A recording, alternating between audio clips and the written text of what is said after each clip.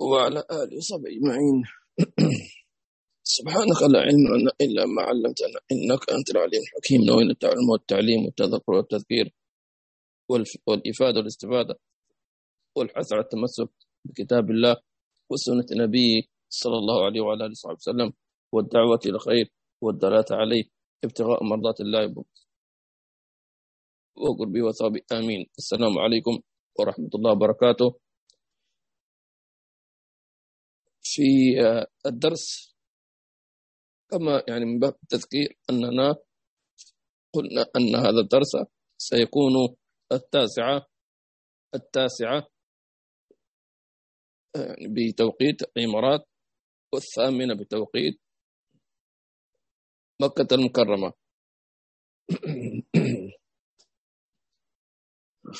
وقلنا أن درس الجمعة سيكون كما هو إن شاء الله تعالى في نفس التوقيت. انتهينا في الدرس الماضي من كتاب رسالة المسترشدين الإمام أبي عبد الله الحارث بن أسد المحاسبي البصري رحمه الله تعالى، فيما ينقل عن سيدنا عمر بن الخطاب رضي الله عنه وارضاه. وصلنا عند قوله: وتزينوا للعرض الأكبر يوم لا تخفى منكم خافية. وقلنا العرض الأكبر هو يوم القيامة، وأشد أهوال القيامة هو العرض على الله، حينما ينادى العبد ويسمع اسمه: ألا ليقم فلان ابن فلان للعرض على الله، فاللهم أحسن عرضنا وقوفنا بين يديك وادخلنا الجنة بغير حساب. فيقول: وتزينوا للعرض الأكبر. والتزين أو الاستعداد للتزين إنما يكون بالقلوب. طبعا بالأعمال الصالحة هذا لا شك في ذلك. ثانيا بالقلوب، فلتكن قلوبنا أصفى وأنقى وأتقى، تحب الخير للناس، أن نحب لإخواننا ما نحب لأنفسنا، لأن هذا القلب سيعرض. لا تخفى منكم خافية. وتحدثنا عن هذا في الدرس الماضي بشيء من التفصيل. نكمل إن شاء الله تعالى الليلة في درسنا هذا. يقول رحمه الله تعالى ونفعنا به في الدارين فيما ينقل سيدنا عمر بن الخطاب رضي الله عنه وارضاه، أو فيما هو مذكور في الكتاب: وخف الله في دينك. خف الله في دينك. الخوف هو نوع من أنواع المقامات الإيمانية، لابد أن يكون عند الإنسان خوف، لكن هذا الخوف ينبغي أن يكون على درجة بحيث لا تكون بصفة سلبية، كأن يكون خوف يؤدي إلى القنوط من رحمة الله. لا، قال: وخف الله في دينك. طيب، ما هو الخوف؟ حينما يقال الإنسان خف الله عز وجل، ما معنى أن تخاف الله عز وجل؟ طبعا الخوف في درجة، فيه رهبة، فيه خشية، فيه هيبة، فيه تعظيم. تمام؟ هذه كلها درجات الخوف. وأول الخوف وجل. أول الخوف حصول الوجل. الوجل ما الذي يحرك الوجل؟ هو ذكر الله عز وجل. إنما المؤمنون الذين إذا ذكر الله وجلت قلوبهم. فالوجل هو أول الخوف. تمام؟ سماع ذكر الله عز وجل، سماع آيات الله تبارك وتعالى. ثم الخشية وهي خوف العلماء، ثم الهيبة وهو خوف العارفين بالله عز وجل، إلى غير ذلك من هذه الأمور إن شاء الله تعالى. قال وخف الله في دينك. فالمقصود من الخوف أشياء كثيرة. الخوف من الذنب، وهو خوف العصاة أو المذنبين، ولا بد من ذلك أن نخاف ذنوبنا. تمام. الخوف الثاني في العمل الصالح من أن لا يقبل. تمام. فالخوف من الذنب شيء، والخوف من عدم قبول العمل الصالح شيء آخر، لا بد أن نخاف. طيب، أيضا الخوف من أن يكون العمل على غير مراد الله عز وجل، هذا لا بد أن يكون خوف. رابعا الخوف من الفتنة، من الزيغ، من الضلال. المؤمن أو العبد يمشي في طريق الإيمان، تمام، يصلي ويؤدي الفرائض ويؤدي السنن، لكن عنده خوف. ما هو هذا الخوف؟ غير خوف القبول، عدم القبول، وخوف كذا. الخوف أن يزيغ، الخوف أن يضل، الخوف أن يفتن.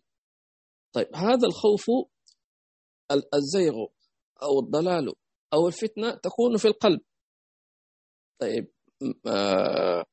بعبارة أخرى يخاف أن تتغير نيته مثلا، هذا يسمونه زيغ القلب، انحرافه، ميلانه.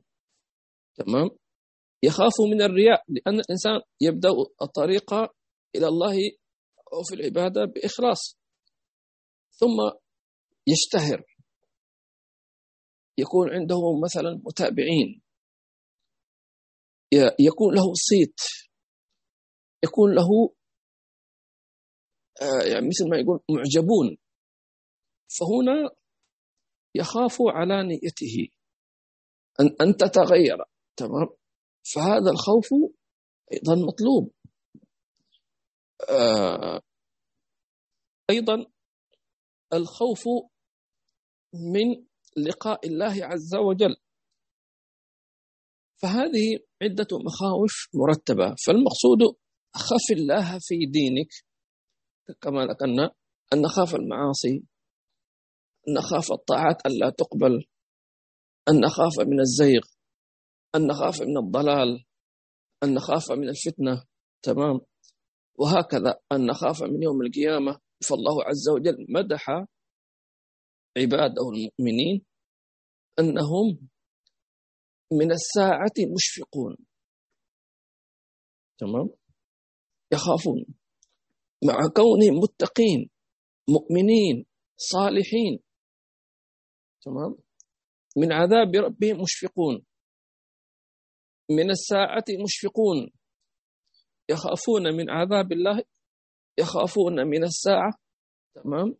يخافون من يوم القيامة، حتى أن الله عز وجل ذكر لنا جزءا من أدعية هؤلاء الصالحين، فيقول الله عز وجل من جملة أدعيتهم ماذا يقول سبحانه وتعالى؟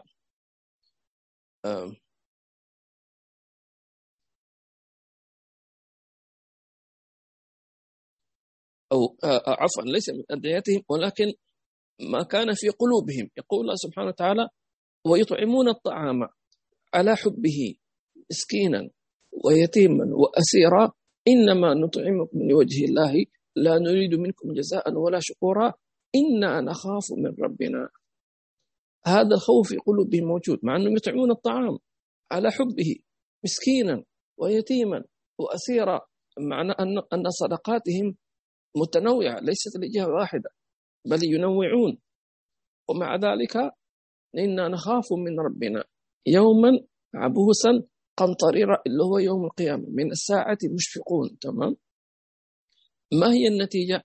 ما نتيجة هذا الخوف؟ قال فوقاهم الله شر ذلك اليوم.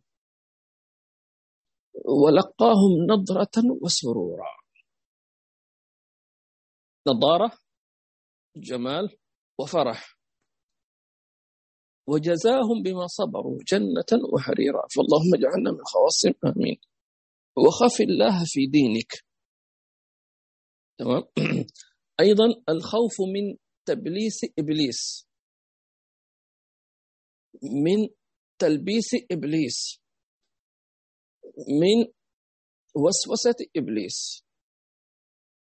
ولذلك الله عز وجل مدحهم فقال إن الذين اتقوا، شوف اتقوا، إذا مسهم طائف من الشيطان تذكروا فإذا هم مبصرون. اللهم اجعلنا من خواصهم في خير وتعافي، آمين، اللهم آمين. نعم تفضل اقرأ.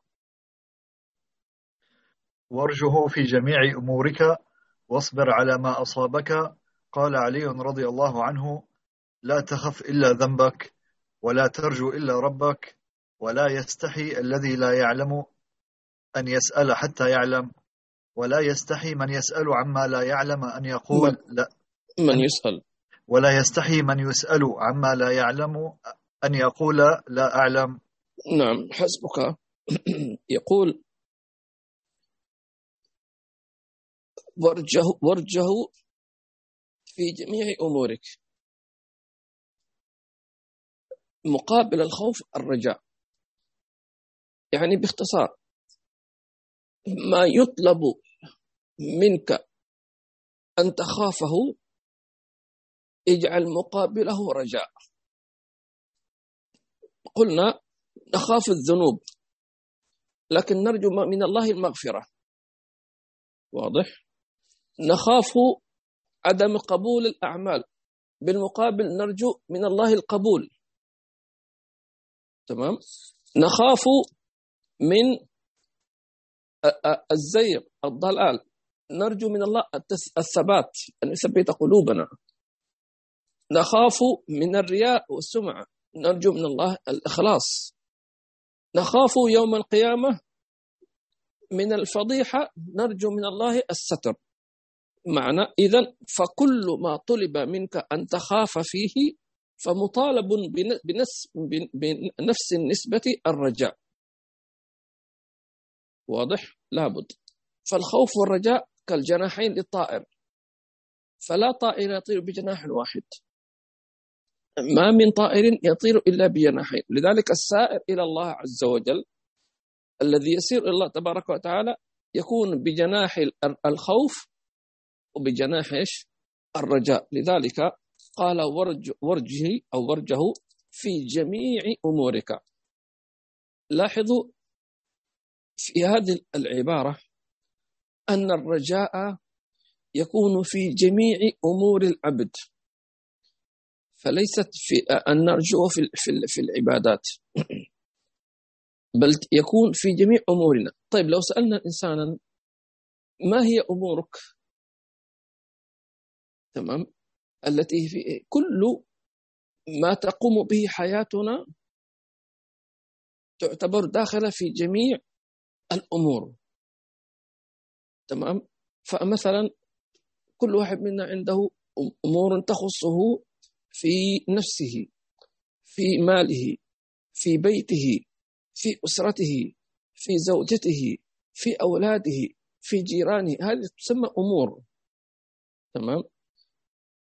وبعبارة أخرى كل ما يفكر فيه الإنسان يسمى هذا أمر.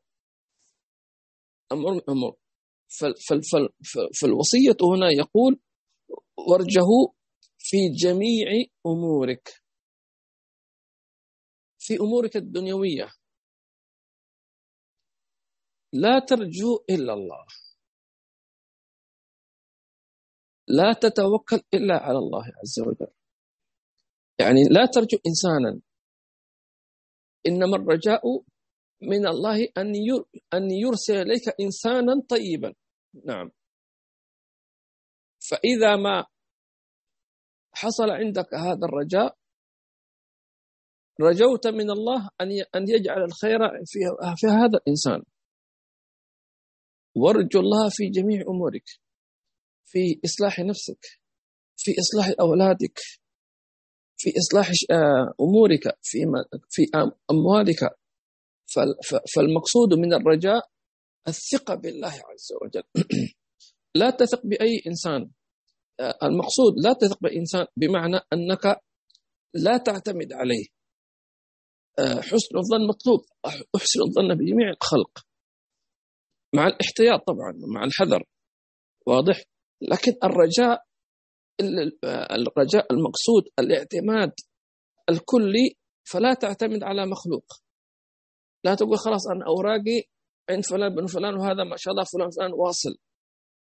لا تعتمد على مخلوق ولا على فكر ولا على خطة ولا على تدبير ولا على اسم ولا أي شيء. إنما الرجاء المقصود أن تعتمد على الله في جميع أمورك.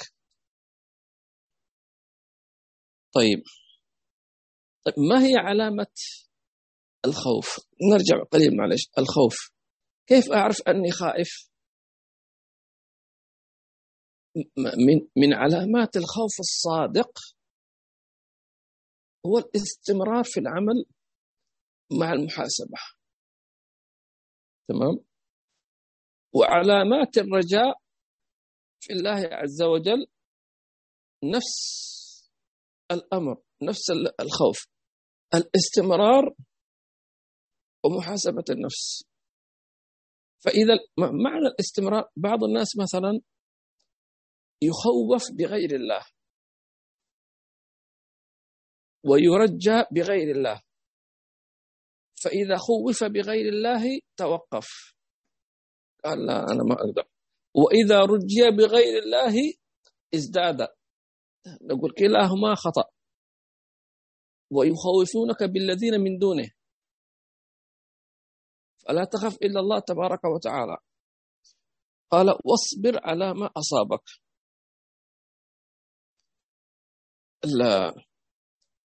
مثل وصية سيدنا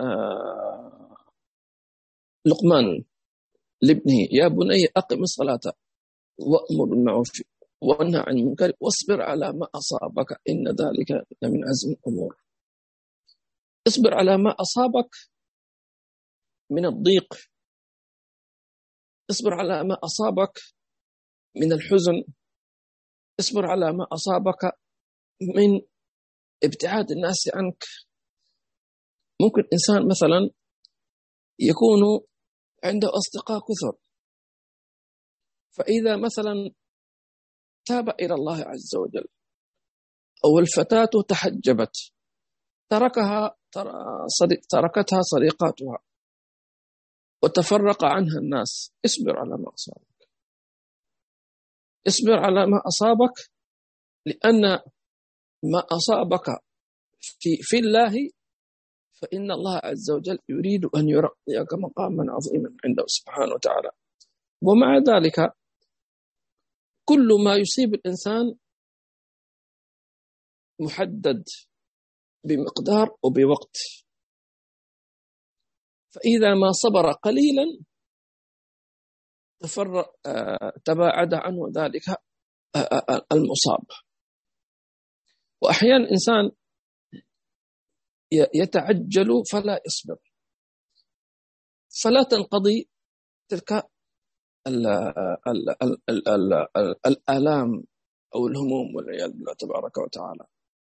ولو أنه صبر صبرا جميلا قليلا لا أذهب الله عنه كل مصاب ولا أبدله بقوة تجعل تلك المصائب والأهوال والآلام والكروب لا تؤثر فيه.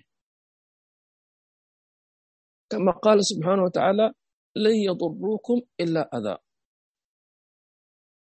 سبحان الله.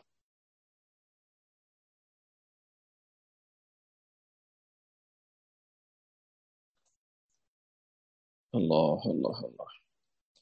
واصبر على ما أصابك. طيب سؤال هنا يسأله أي سائل. طبعا بالنسبة لعفو الصبر تكون على الطاعة وعن المعصية. الصبر على أشخاص معينين، الصبر على الجيران، الصبر على الزمن، الصبر على الناس، الصبر في العمل. يحتاج الإنسان يصبر، لا عيش بدون صبر، لازم تصبر. تمام. طيب ما الذي يعين على الصبر؟ هذا سؤال مهم. تمام، نحن مؤمنين أن الصبر هذا مهم. طيب الصبر يحتاج إلى شيء، يعني ما يدعمه، ما يزيده. أول شيء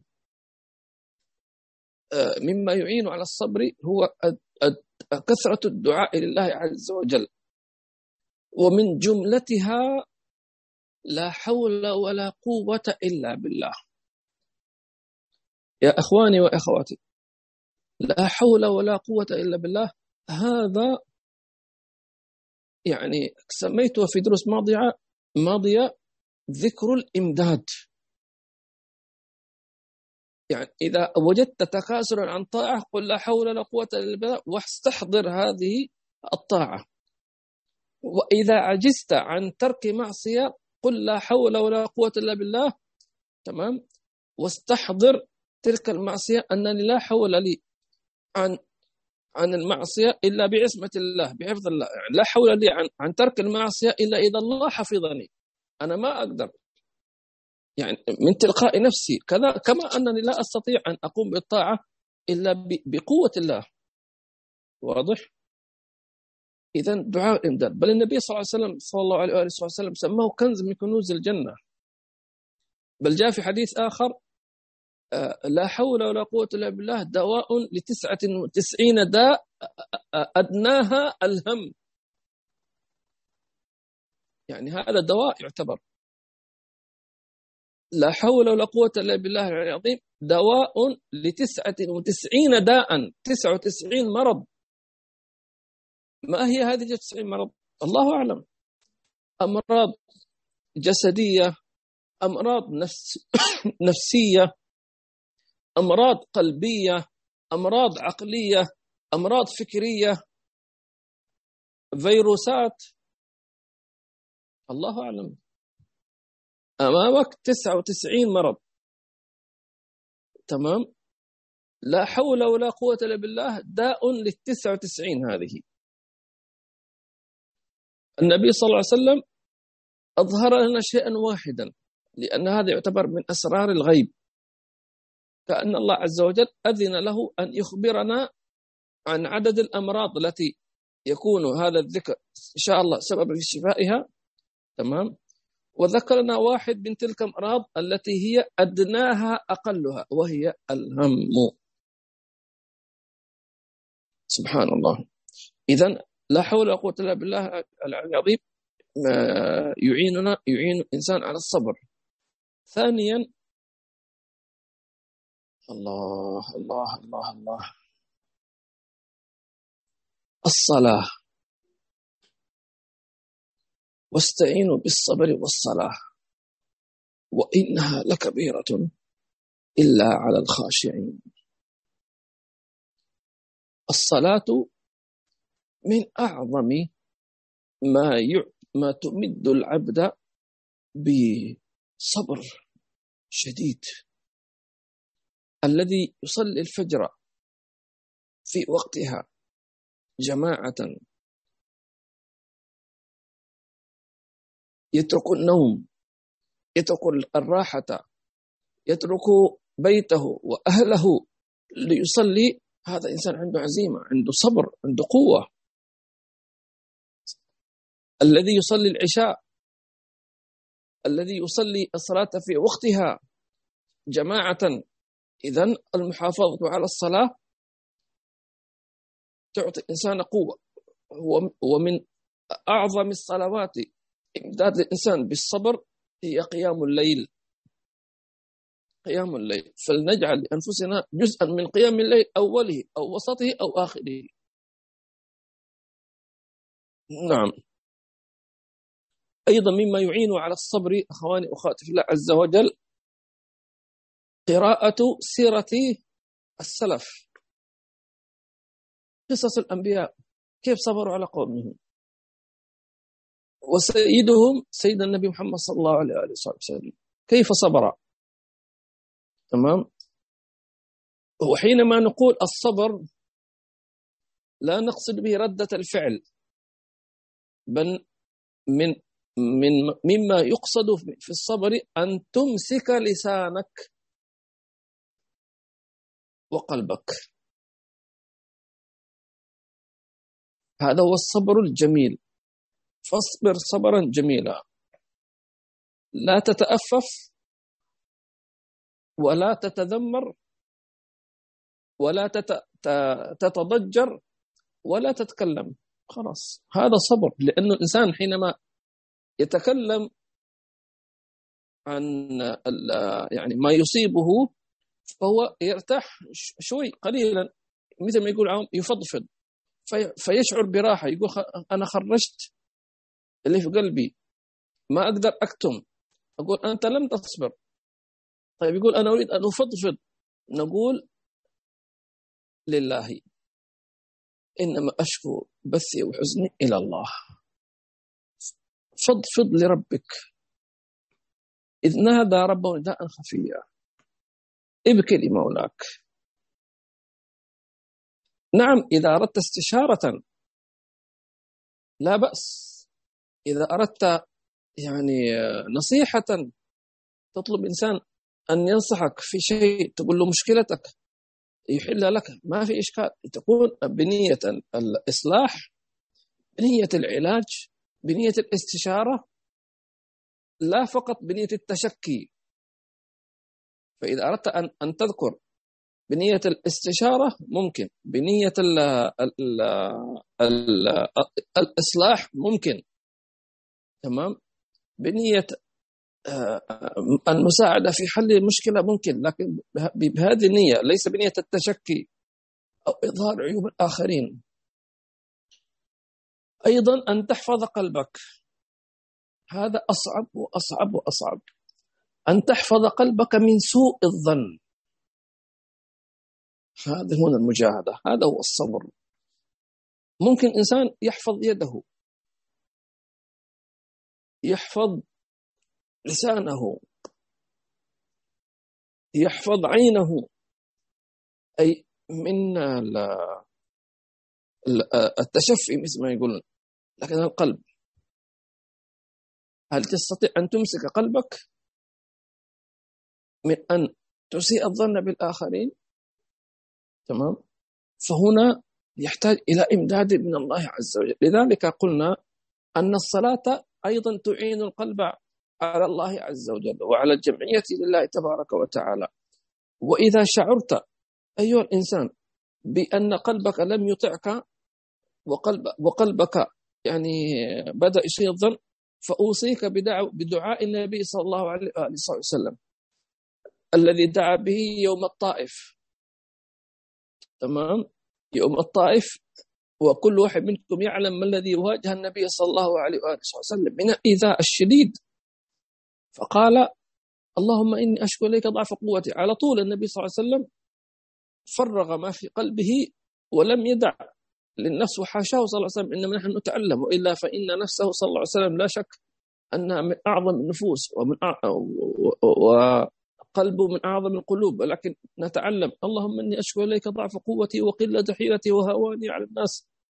رب المستضعفين يتكلم عن نفسه، أنا ضعيف، إلى من تكلني، إلى آخر هذا الدعاء. وهذا الدعاء أيضا من دعاء الإمداد، ومن دعاء حفظ القلب من أن يسيء الظن بغيره والعياذ بالله تبارك وتعالى. قال علي رضي الله عنه أيضا في مسألة شوية مهمة جدا، مثلا واصبر على ما أصابك. أحيانا إنسان، هذه انتبهوا لها، تحدث نفسه بالتوبة ويبدأ في إصلاح نفسه، ويبدأ في السير في طريق الهداية، في تلاوة القرآن، تمام، في الصلاة، في الذكر، في بر الوالدين إلى آخره، تمام. فهو يتوقع أن الأمور ستتحسن، يقول أنا تبت إلى الله، وصرت أنا أقرأ القرآن، وصرت أنا أحافظ على الصلاة، وصرت أنا حسنت من أخلاقي، فهو الآن يتوقع أن أموره ستتحسن، فإذا بي يفاجأ العكس، الأشياء تزداد سوءا، الناس ازدادوا له إيذاء. تمام. فيقول طيب أنا سبحان الله، أنا رجعت إلى الله وتبت الله، كيف ليش يحصل لي هذا؟ أو مثلا يرى، مثلا بعضهم يقول أنا أقمت الليل وصليت على النبي صلى الله عليه وسلم وتوضأت وصليت الوتر ما شاء الله، على أساس إني أرى رؤيا صالحة، أرى النبي صلى الله عليه وسلم، أرى رؤيا صالحة، يقول فأنا لكني رأيت كوابيس ورأيت الشياطين، في أكثر من واحد أخبرني بهذا. فلذلك أقول لكم اصبر على ما أصابك. إذا كنت تتوقع أمورك ستنحل، لكن في الوقت الذي يريده. طب ما الذي هذا يحدث من هذه الأمور؟ يكون لها احتمالان. الاحتمال الأول أن يكون اختبارا من الله عز وجل لعبده، هل يصبر أم لا؟ اختبار بسيط، هل سيترك عبادتنا لكوننا لم نحقق له ما يطلبه في الوقت الذي يريده؟ سيتركنا؟ سينسانا؟ سيعرض عنا أم ماذا؟ ولربك إيش؟ فاصبر. الاحتمال الثاني أن يكون لا، قد يكون من قبيل حسد الشيطان، لأن الشيطان حسود، الشيطان حسود حقود عدو كما قال المولى سبحانه وتعالى. فيجتهد الشيطان كما ذكرنا، خاصة في من يقول أنا قمت الليل وصليت العشاء جماعة وأتيت بالأذكار والأوراد وصليت الوتر وقيام الليل ونمت على وضوء مستقبل القبلة ويعني مستعد للرؤيا صالحة، رؤية النبي صلى الله عليه وسلم، ولكنني رأيت كوابيس وشياطين. يقول معلش، ممكن يكون هذا الشيطان يريد أن يعني أن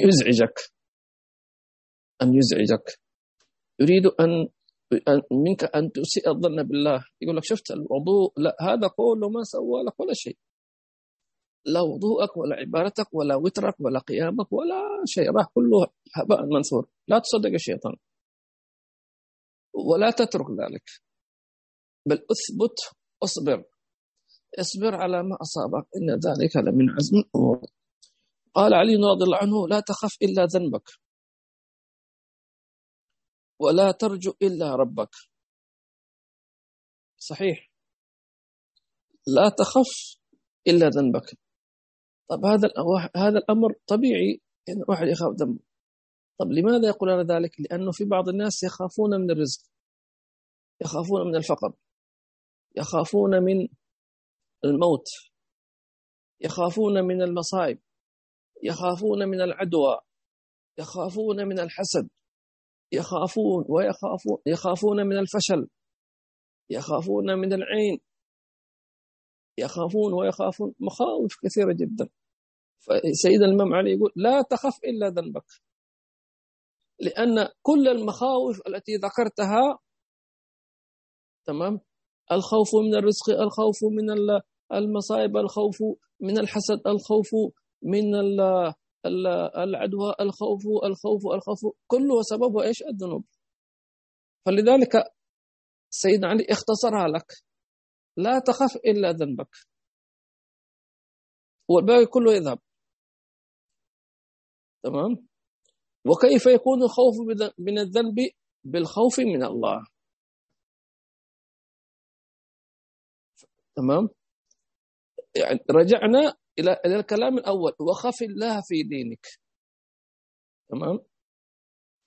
ولذلك وأما من خاف مقام ربه ونهى النفس عن الهوى فإن الجنة هي المأوى. لا تخف إلا ذنبك ولا ترجو إلا ربك، كما ذكرنا. لا ترجو أي إنسان ولا مكان ولا زمان ولا عمل ولا وظيفة ولا مؤسسة ولا واسطة ولا أي شخص. لا ترجو إلا الله ولا ترجو إلا ربك. لكن ليس معنى أن الإنسان لا يأخذ بالأسباب، يأخذ بالأسباب. يعني مثلا يكلم إنسان أن يعني يكلم المدير مثلا، ممكن، لكن يعتقد أن هؤلاء كلهم لن ينفعوك بشيء ولن يضروك بشيء إلا بشيء قد كتبه الله لك أو عليك، فلا ترجو إلا الله تبارك وتعالى. لذلك علمنا النبي صلى الله عليه وسلم، أعطيكم أمثلة، أنه إذا هبت ريح شديدة عاصفة من العواصف، وهذه العاصفة لا شك أنها مدمرة، تدمر قرى بكاملها كما حدث في قوم عاد، عفوا قوم لوط. لكن فالنبي صلى الله عليه وسلم علمنا أن نغير الرجاء أو الخوف من الله. أسألك خيرها وخير ما أرسلت إليه أو ما جاءت به، وأعوذ بك من شرها وشر ما أرسلت إليه أو به. أرسلت فعل ماضي مبني للمجهول، من الذي أرسلها؟ الله. أسألك خيرها، فأنا أرجوك أنت، مش هي. إذا هذه الريح جاية بمطر أسألك خيرها، فأنت الرجاء للمطر. وإن كانت هذه الريح جاءت بسوء، تمام، وأعوذ بك مما أرسلت بها، أسألك خير وخير ما أرسلت إليه، وأعوذ بك من شر وشر ما أرسلت إليه، أو كما قال النبي صلى الله عليه وسلم. فالمرجو أنت، والمستعاذ أنت، والمستعاذ بك أنت، تمام. كذلك في اليوم والليلة النبي صلى الله عليه وسلم علمنا: أسألك خير هذا اليوم، أسألك أنت رجائي في هذا اليوم. هذا اليوم في أشياء كثيرة، في عمل وفي وظيفة وفي أشياء كثيرة كل واحد في حياته، فأنت رجائي. أسألك خير هذا اليوم وخير ما فيه وخير ما قبله وخير ما بعده، وأعوذ بك من شر هذا اليوم وشر ما فيه وشر ما قبله وشر ما بعده. وإذا كانت في الليل أسألك خير هذه الليلة وخير ما فيها وخير ما قبله وخير ما بعده، وأعوذ بك من شر هذه الليلة وشر ما فيها وشر ما قبله. فالمقصود أنت المرجو في كل ليل وفي كل نهار وفي كل التفاصيل، سواء كان فيها أمطار، فيها رياح، فيها رزق، فيها خير، أو كان لا قدر الله فيها شر، اصرف الشر عني. تمام. الله قال: ولا يستحي الذي لا يعلم أن يسأل حتى يعلم. واضح. لا يمنعك الحياء إذا كنت لا تعلم أن تسأل.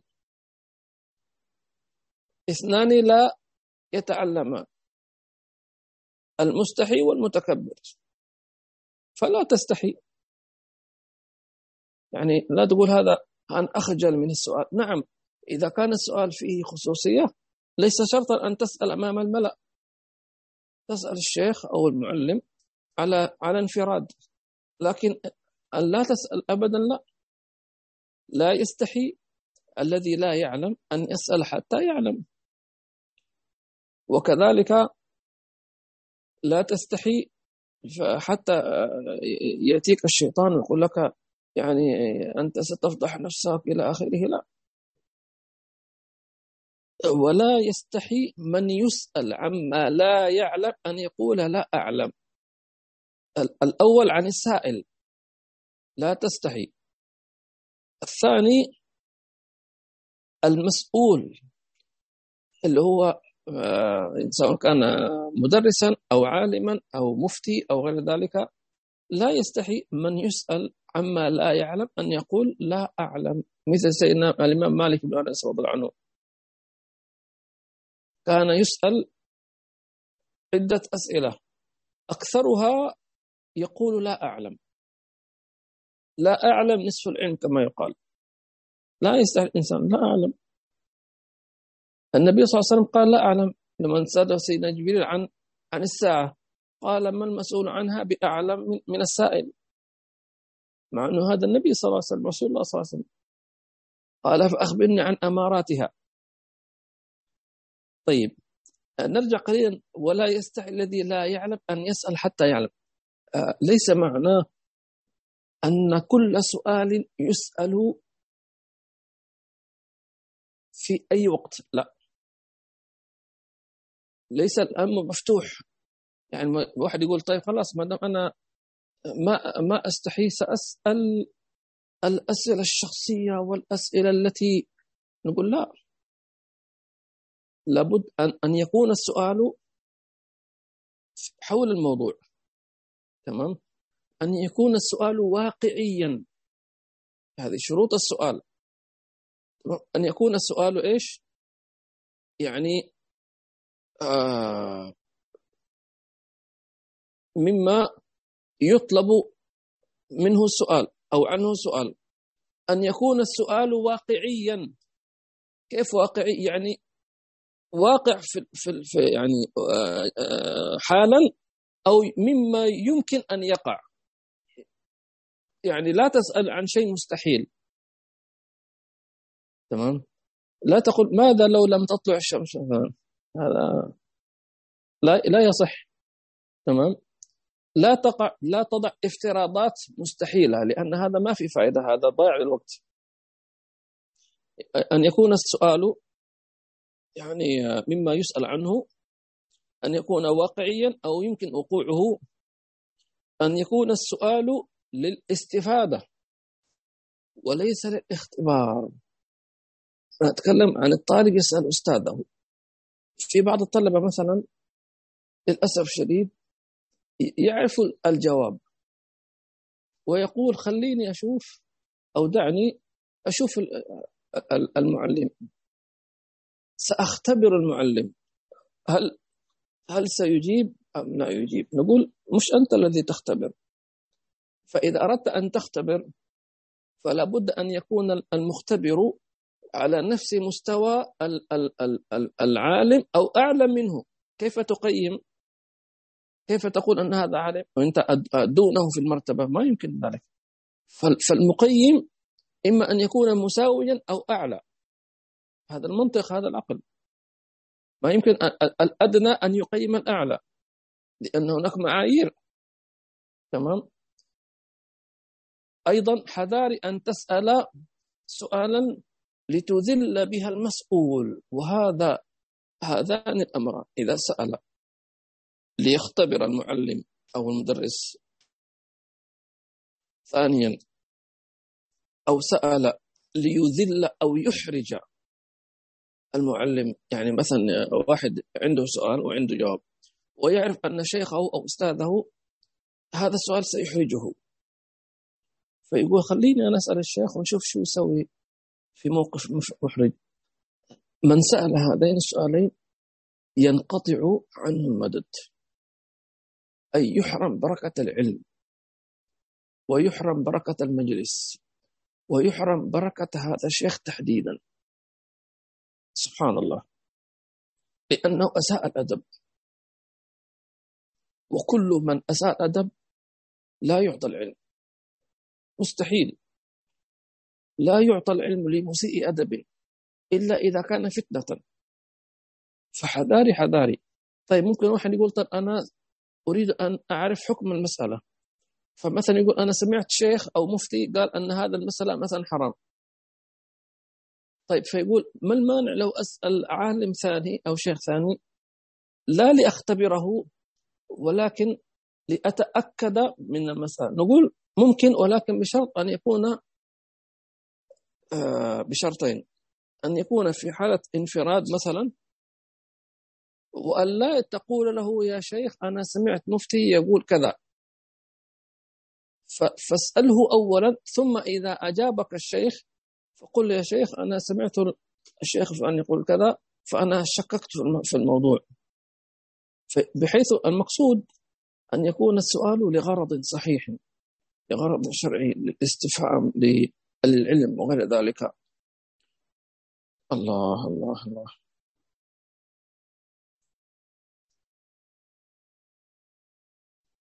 تفضل اقرأ.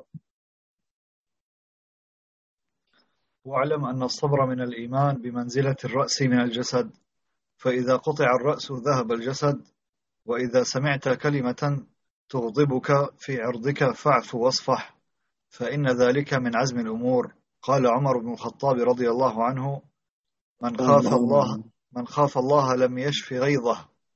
ومن اتقاه لم يصنع ما يريد، ولولا يوم القيامة لكان غير ما ترون. الله الله الله. الحديث متصل أو يتعلق بالصبر. واعلم أن الصبر من الإيمان بمنزلة الرأس من الجسد. الرأس من الجسد هو الأصل. لو قطع الرأس انتهى الإنسان، مات، خرجت روحه. لكن لو قطعت يده هل يموت؟ لا. لو قطعت أذنه هل يموت؟ لا.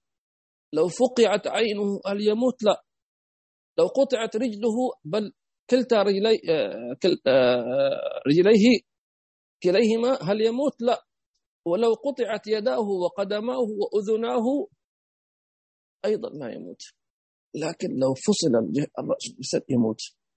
فيقول أن الصبر تمام بالنسبة للإيمان كالرأس من الجسد. طيب لماذا لم يقل الصلاة مثلا؟ لماذا لم يقل مثلا العمل الصالح بشكل عام؟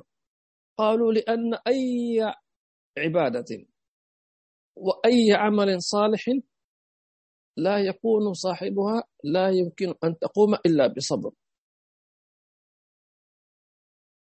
ولا يمكن ترك أي معصية إلا بصبر، لأن النفس تحب أو النفس تهوى الشهوات، محبوبة عند الإنسان هذه الشهوات، اختبار من الله عز وجل، والشيطان يزين المعصية. فلا يمكن الإنسان أن يصبر يعني عن المعصية أو على المعصية إلا بصبر. ما يمكن الإنسان أن يترك معصية إلا أن يكون عنده صبر عليها، أن تصبر على المعصية. وكذلك الطاعة فيها في ظاهرها فيها مشقة. طبعا نحن نتكلم على عموم الخلق، ما نتكلم عن العارفين بالله. العارفون بالله ما يصبر عن الله عز وجل. الصلاة بالنسبة له ليست مشقة، بالعكس هي لذة، هي متعة، ما يقدر يتركها، ما يقدر يمضي عليه يوم أو ساعة بدون ذكر بدون صلاة. مفهوم؟ إنما نحن نتكلم على عموم الخلق. فالطاعة لا بد لها من صبر عليها، والمعصية لا بد من صبر عنها. تمام؟ فلذلك صار الصبر هو رأس أو كالرأس من الجسد. سبحان الله. فإذا قطع الرأس ذهب الجسد. إذا إنسان ما عنده صبر ما يقدر يصلي، ما عنده صبر. الصلاة تحتاج إلى صبر. إذا ما عنده صبر مش هيصوم في رمضان. إذا لم يصبر على الجوع، على العطش، كيف يصوم؟ إذا لم يصبر على لذة النوم كيف يقوم من صلاة الفجر؟ تمام؟ لابد من الصبر. إذا لم يصبر على والديه كيف يبر بهما؟ إذا لم يصبر على تربية أولاده كيف ينفق عليهم؟ كل ذلك يحتاج إلى صبر. قال وإذا سمعت كلمة تغضبك في عرضك، مقصود إذا واحد تكلم عليك، على شخصك، على شكلك، على جنسيتك، على أي شيء يخصك، قل فاعفو واصفح. تمام؟ اعفو واصفح. وليس هذا ضعف. القوة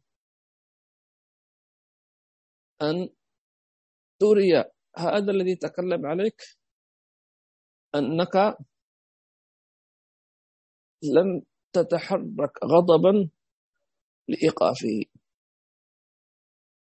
لأنك لو تحركت وغضبت وعملت عملا سيئا يكون هو بالنسبة له انتصر، لأنه هو الذي. إذا واحد تكلم عليك، على شخصيتك مثلا، إيش مقصوده؟ استفزك. تمام؟ فإذا استفزك بكلام شديد قاسي وغضبت وعصبت وهددت، وربما إنسان سب وشتم وضرب، يقول هذا الأول فرحان لأنه استطاع أن يستفزك وأن يستخرج منك الغضب، فيقول شوف يضحك عليك. لكن لو أنك لم تستجب له وقلت جزاك الله خير، الله يسامحك، الله يعفو عني وعنك، هو الآن يشعر أنه مهزوم، وإن كان يظهر أنه غير مهزوم، لكن هو في ظاهره انهزم. ما الذي هزمه؟ أخلاقك، ولكن كبرياؤه لم يسمع أن يعترف. سبحان الله. فاعف واصفح. فالنبي صلى الله عليه وسلم تكلموا عن سيدة عائشة، ولم، مع أن النبي صلى الله عليه وسلم متأكد وواثق من سيدة عائشة، لكن لم يدافع عنها، لأنه لو دافع عنها قالوا دافع عنها لأنها زوجته، أي إنسان أكيد سيدافع عن زوجته. ولكن جاء القرآن فبرأها من فوق 7 سماوات. طيب، فاعفوا واصفح. العفو عدم العقوبة، والصفح أنك تقابل إساءته بالإحسان. ألا تحبون أن يغفر الله لكم؟ وألا لا تتكلم عن سوءه. شفت كيف أنت يوم أيام أسأت لي ومش عارف إيش؟ لا، خلاص، فاعف واصفح. فإن ذلك من عزم الأمور. طيب، هنا يعني حتى نقف عند هذا، عند قول سيدنا عمر. ممكن واحد يقول طيب، أنا كيف أنا أسكت على واحد يتكلم علي، على عرضي، على بيتي، على زوجتي؟ يعني هل أكون مثل ما يقول عوام، أكون ملطشة مثلا قدام الناس؟ أي واحد كما يقولون يضرب على فائية مثل ما يقولون المصريين. أقول لا، ليس المقصود ذلك. المقصود أنك تدافع عن عرضك بعقلانية،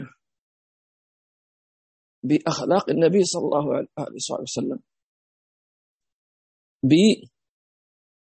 كما قال سبحانه وتعالى: ولا تستوي الحسنة ولا السيئة، ادفع بالتي هي أحسن. يعني هل من المعقول إذا شخص سب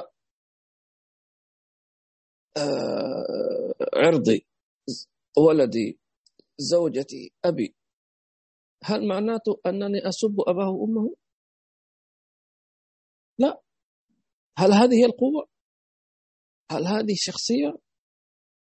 طب هو يعلم أن لدي لسان أستطيع أن أسبه وأسب قبيلته كلها وأسب كل من في الأرض. هو يعلم ذلك، هو يريد ذلك أصلا. لكن قال الله عز وجل: ولا تستوي الحسنة ولا السيئة.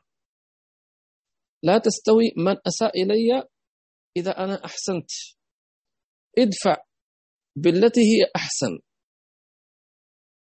فإذا الذي بينك وبين عداوة كأنه ولي حميم. تمام. فإذا ما إنسان تعرض، طبعا هو الكلام هنا في عرضك فيما يتعلق بالكلام. تمام. انتبهوا الكلام يا جماعة الخير. يقول: إذا سمعت كلمة تغضبك في عرضك فاعفو واصفح.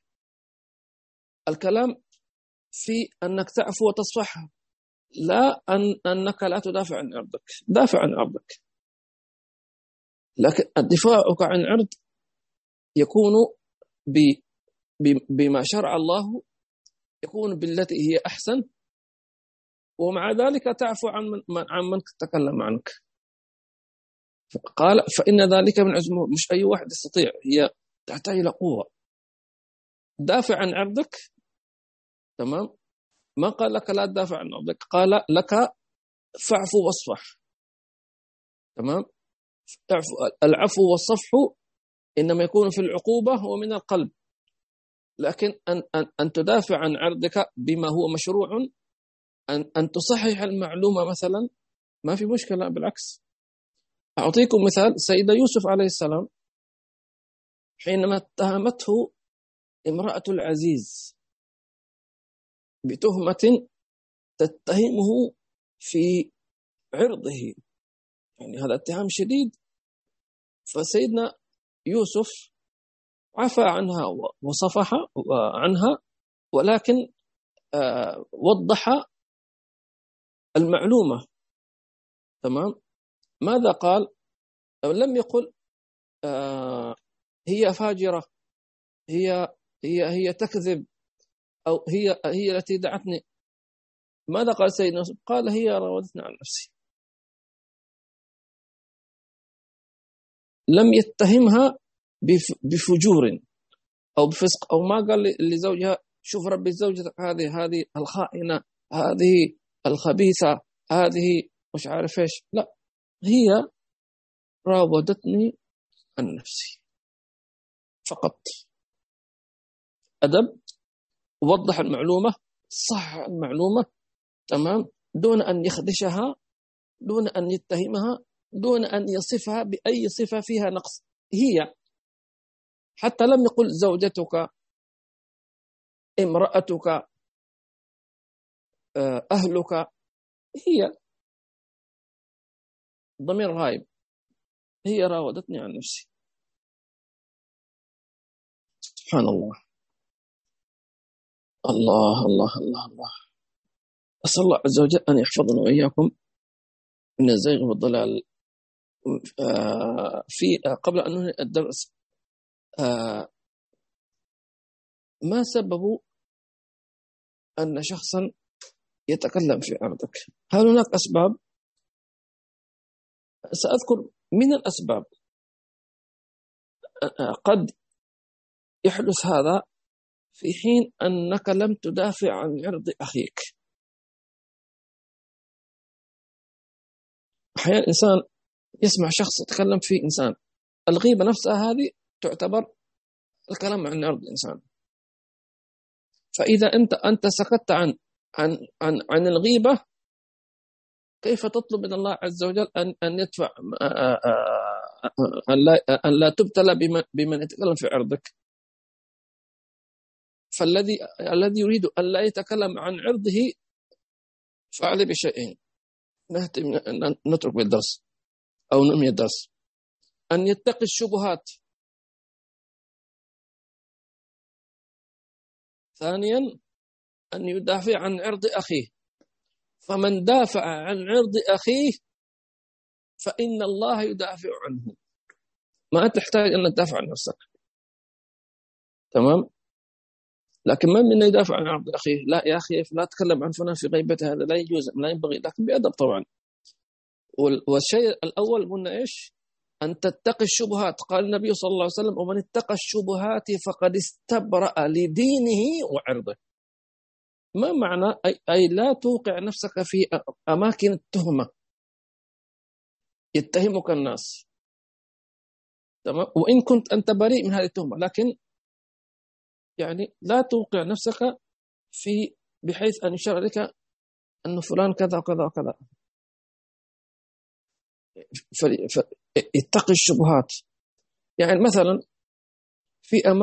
في بعض الأماكن لا يذهب إليها إلا أناس يعني والعياذ بالله فاسقون.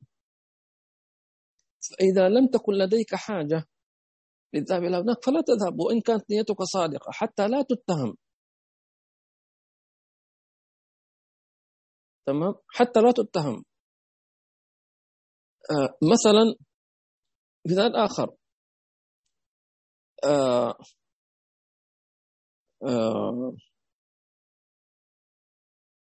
إذا علمت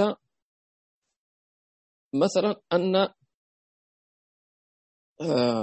جارك مسافر، فلا ينبغي أن تتعرض لأهله، تمام، حتى لا يقال فلان تتعرض عن مثلا يقول مثلا يسأل يدق على الباب مثلا يقول أين زوجك؟ هو يعرف أنه مسافر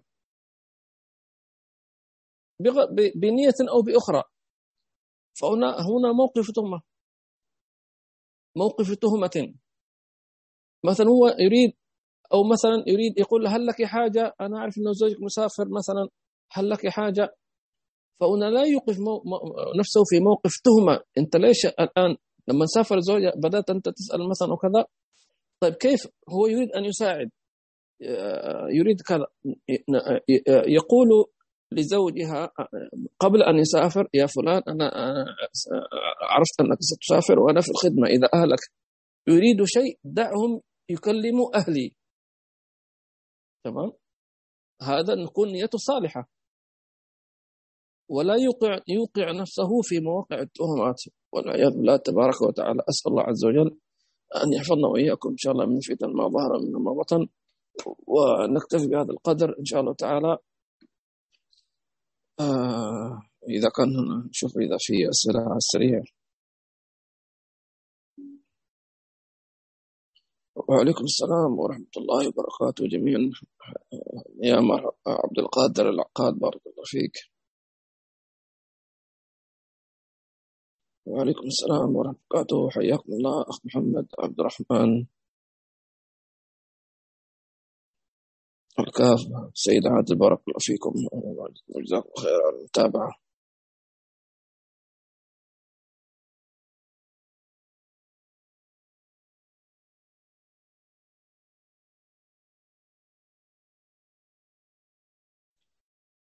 حيا الله حسن شيخ، بارك الله فيك.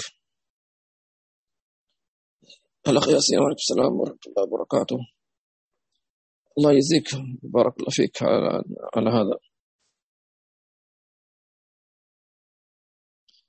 اللهم إني أشهدك أني سامحت وعفوت كل من أذاني أو سبني أو تكلم فيا، واغفر لي ما كان مني.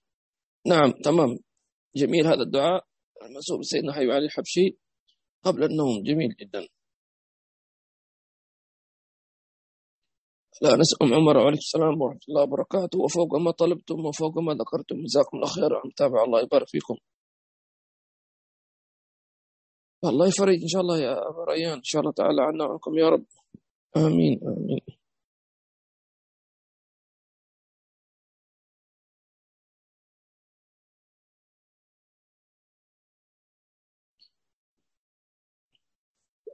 بماذا نستعين أو كيف نقوي الصبر عندنا حين لا نصبر؟ الله يعفو عنا.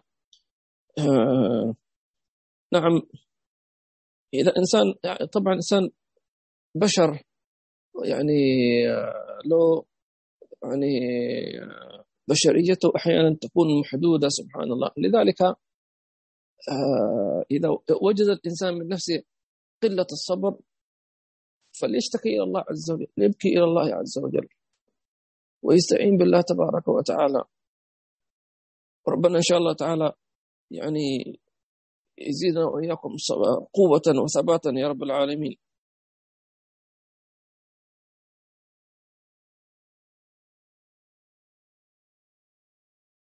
محمد شبير جزاك الله خير. محمد شبير بارك الله فيكم.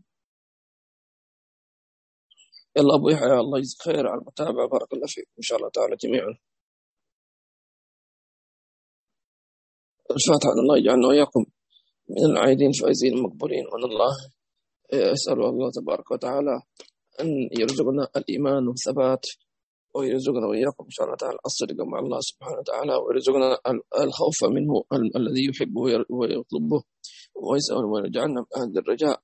اللهم اجعلنا من أهل الخشية، واجعلنا من أهل الذكر، واجعلنا من أهل الصدق معك يا رب العالمين. اللهم فرج عنا وعن جميع المسلمين أينما كانوا وأينما حلوا يا رب العالمين. اللهم ألف بين قلوب المسلمين، اللهم اشف مرضاهم وعاف مبتلاهم وارحم موتاهم.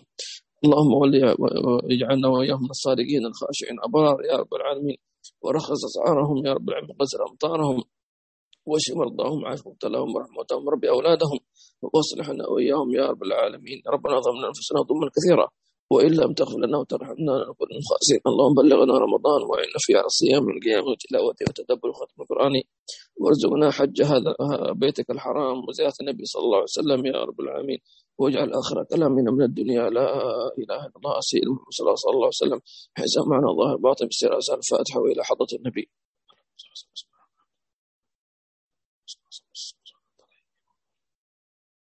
سبحانك اللهم وبحمدك، نشهد أن لا إله إلا أنت، نستغفرك ونتوب إليك. السلام عليكم.